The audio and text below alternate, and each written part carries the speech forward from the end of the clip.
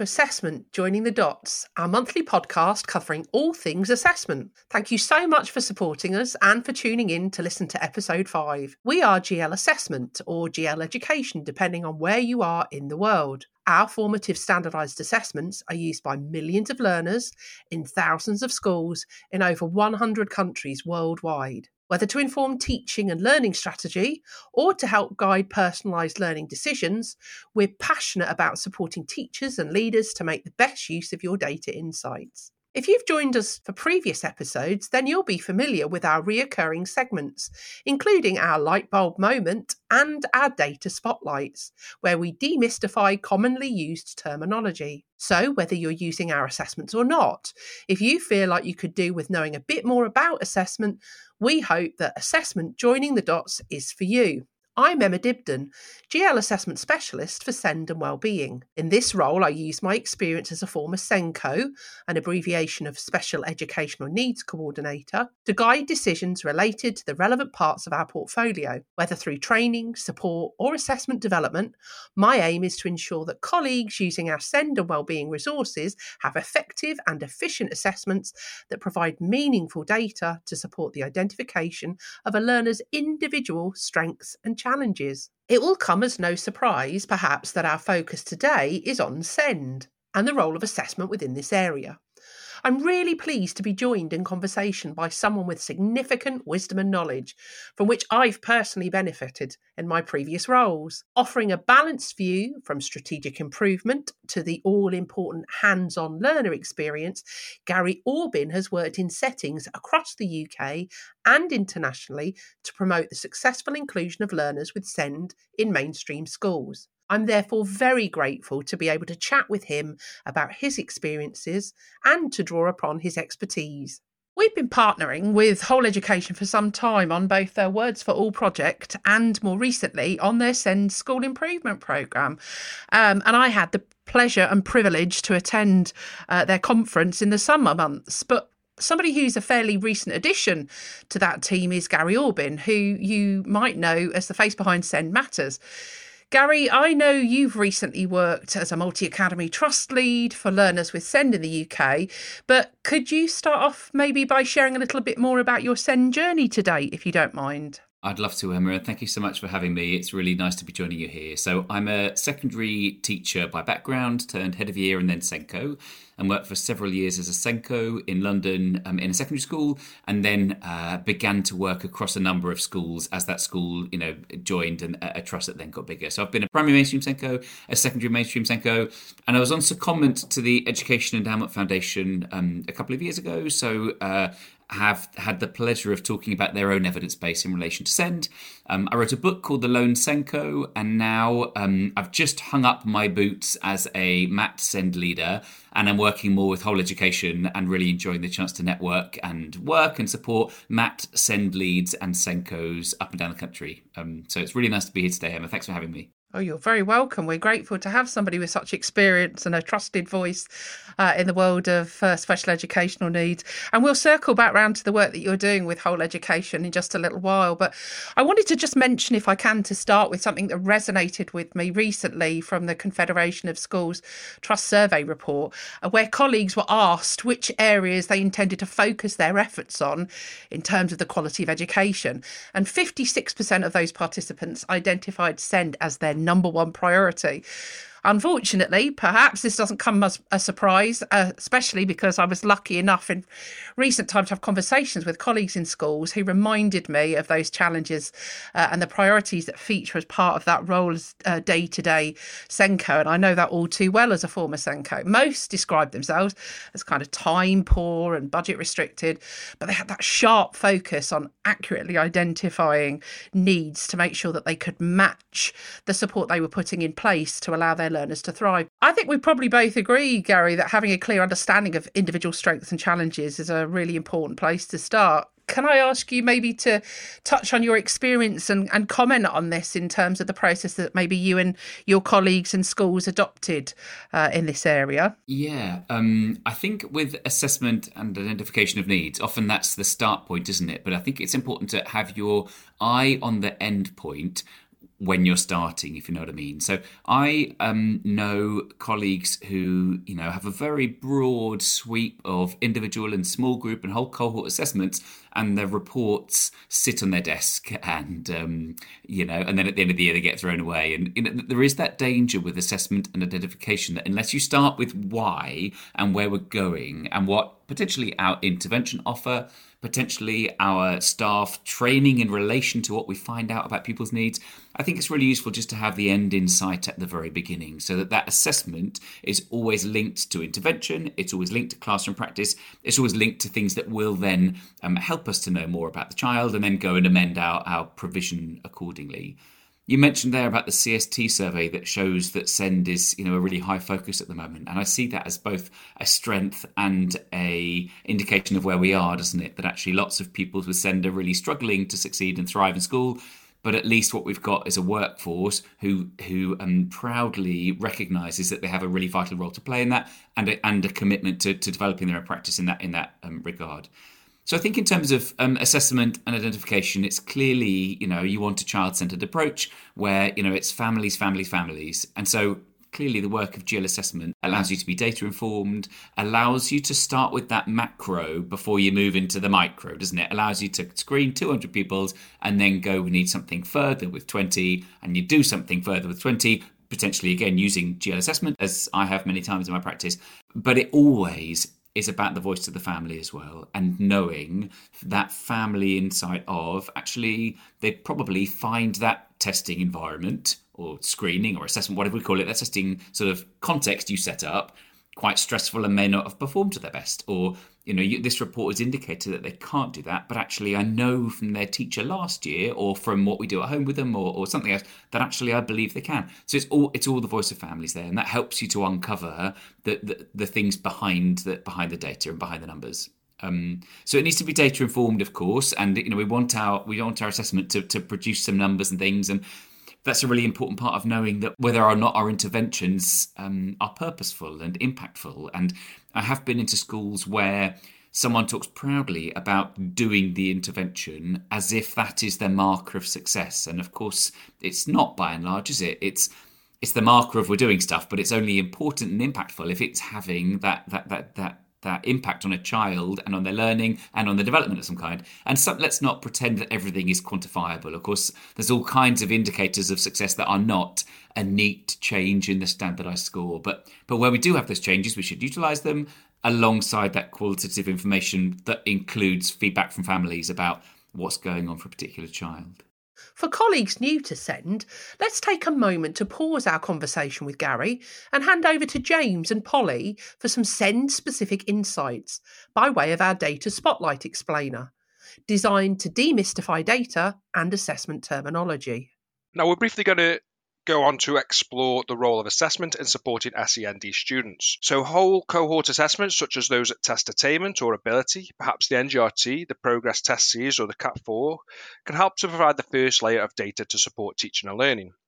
But we're often asked where to go next if you think a learner may be experiencing barriers. Our SEND portfolio includes a wide range of screeners, too many to list right here, but these can help you to understand the nuance of needs so you can define the next steps, which might include targeted interventions or further investigation. So I'm going to pass over to Polly now with a question that often pops up to us. How do I know which screener to choose? That's a great question, James, but not one I can answer with a simple one-size-fits-all response. There's lots of different things that needs to be considered. So we all have different profiles of strengths and challenges. As we know, no two learners are the same. So context is so important in identifying needs and responding to those needs. As a SENCO, I used to explore the reasons behind what led to the screening. How would the request come about? So, for example, was it from teacher observations? Was it from parent concerns? Or I may have highlighted a particular student from the assessment data. So, of course, look at the data, but we do also encourage you to use all that available information to understand the learner's potential barriers. Observe the learner in class, talk to the teachers, talk to the parents, and if it is appropriate, talk to the learner themselves about what they're finding difficult. And this will help you to decide where to go next. That's great, Polly. So can I diagnose a need using these tests? Another great question, and one that we get asked a lot. And in short, I'm afraid the answer is no. Our assessments are screeners, so they can help to indicate potential areas of challenge for specific aspects of learning or cognitive processes, but they don't represent a formal diagnosis. This only comes from an appropriately qualified professional. I suppose think of it this way: SENCOs and learning support colleagues work a bit like detectives. They have their suspicions about the difficulties a learner may be experiencing, but they need that evidence, like our standardised screeners, to help build that case before we do refer it on to someone with a more specialist skill. Interesting. So, if someone has administered the screener or is simply exploring its use, what resources are there available to help them best utilise the assessment? We've got some great resources to help guide your decision making on our support site, and this includes our SEND training series. And these SEND mini series are a great resource to dip in and out of. They're a series of short videos which explain the screeners and then the data you get from those screeners, but it can be accessed at a pace that suits individuals, and perhaps most importantly, can be accessed at a time to suit those busy teachers. In addition, we've got our SEND guide, which has been produced to help to support identification processes by guiding you to the most appropriate screeners. So you can use various filters, including adjustments to chronological age, area of need, area of concern, area of the curriculum, and then you can adjust your approach in keeping with the individual needs of your pupils. And now back to our interview with Gary Aubin. Can I ask you maybe to share a little bit more about how data might feed into a sort of strategic leadership level of SEND? Yeah, absolutely. Thanks, Emma. So I've joined Whole Education properly, if you like, having done some bits and bobs with them over the past year or so. I've got a lot of time for their programme and the work they do, and it's been a pleasure to come on board over the last few months.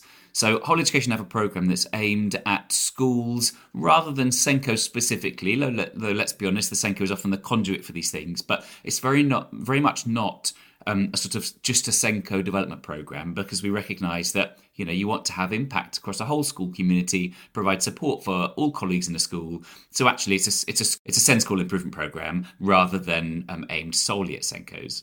And so what the program provides is it supports SENCOs to, while recognising that the job is really incredibly tough, and particularly so at the moment, it supports SENCOs to have a framework to try and see beyond the day-to-day operational into something a bit more strategic, which, let's be honest, in reality is really hard.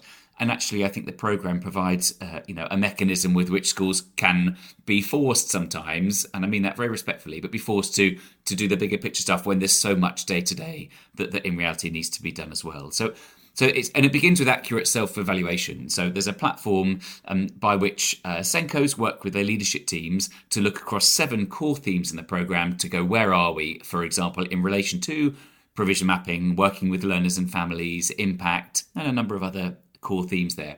So it supports schools, and where schools are working in a group, i.e. a multi-academy trust or within the same local authority, it can give schools the same language around SEND school improvement that actually supports them to learn from each other and develop together, which I think a lot of MATs particularly. We've got between 40 and 50 multi-academy trusts across the UK being involved in the work with Whole Education on the MATs programme. So it supports self-evaluation initially, and then action planning linked to that self-evaluation. So it has high-quality CPD running through it around things like what a strategic leader of SEND looks like, how to know where you are, so to accurately self-evaluate, and then how to write and then implement an action plan that will lead to changes, in reality in your school. And then across the programme, we take the 7 core themes and deliver high-quality CPD across the year related to those 7 core themes. But I think the unique thing I hope and believe about Whole Education is that they believe very much in the power of the network. So partly it's about getting external people in to come and lead a session, but actually it's much more, and what I think sets Whole Education apart a little bit, it's much more about the richness of that network, about the solutions to the challenges often existing within schools or MATs or schools working within local authorities, working on their own as a standalone academy, wherever they are, actually those answers about what a good lesson looks like for a child with a certain type of need, or what an effective intervention looks like when it's led by a TA who's new to the profession, or what effective partnership with families, etc., etc., etc. Actually, those answers are often being often there and being delivered wonderfully well and with great expertise within the network of hundreds of schools who we're working with. So we really try and champion those schools that are doing these particular elements really well, provide exemplification and training and high quality CPD for others. So we have a twin track program that supports MAT SEND leaders through a series of networking events, and CPD focused on that still fairly new role, alongside that program that is often working with SENCOs, but also trying to support other principals and other school leaders who are bought into that process of SEND school improvement. One last question, if I may, which I hope isn't too challenged, but okay, based on all of that sort of knowledge-rich experience, evidence-based practice in terms of teaching and learning, if you had that crystal ball that we all wish we did have, and you could look ahead into the future, what would that world of education look like for you, for sort of learners with SEND, Gary? I hope that's not too challenging. That's fine. I'm going to read your question as an optimist. I'm going to answer as an optimist, if I may. It feels like that's the most sensible thing to do. So, crystal ball. I think the future will be where we are less binary in our understanding of SEND. So whether we, I think, become quite sometimes fixated on whether or not a child has SEND. I think we need to appreciate that that SEND is not a yes or no. We like to put pupils into boxes as either your K or E or your N. And actually, it's not an exact science, and a child will be considered to have SEND in one school, but not the school down the road, in a class where there's sort of calm and order and, a teacher who's meeting these, and the other, in the next classroom who's not. And they'll have an EHCP in one and not in the other. So essentially, it's not an exact science, and we shouldn't treat it as such. And so what is it instead? Well, it's an appreciation that, in some ways, both everyone and no one needs an IEP or pupil profile or whatever. Both everyone, because we need to understand the nuance of everyone, and no one, because actually where we build in the needs of pupils with SEND, call it SEND, call it not SEND, call it low prioritaining, or just call it having a bad day or week, or call it just hasn't got quite a secure relationship with you as their teacher yet and isn't quite trusting and therefore doing their, whatever it might be. Actually, if we start with, we create an environment that works for all learners. We have some approaches and strategies that we know work and that can be by and large applied at the whole class level. But then when we need to be a bit more bespoke for groups or individuals, we know we have those in our sort of toolbox and we can apply them. Where we reflect constantly about our practice and make small adjustments accordingly, informed by what families are telling us, then actually lots of that inclusion becomes invisible and we don't need to go. I think we're a bit stuck at additional and different, aren't we, a little bit, where it has to be, it has to look different and it has to be additional to others or else it doesn't really count as SEND provision. And actually, I think that's, sometimes an unhelpful phrase, because what we want to do is make it where if needs are being met alongside all the rest of the class in an environment in which all pupils can succeed, with a practitioner who's constantly getting feedback from pupils about, how they're coping and how they're succeeding and how they're learning, and constantly going home thinking, that was great today, I'm going to try tweaking this, or I'm not quite sure it's working now, I'm going to go and get a bit of feedback from the family or from a colleague.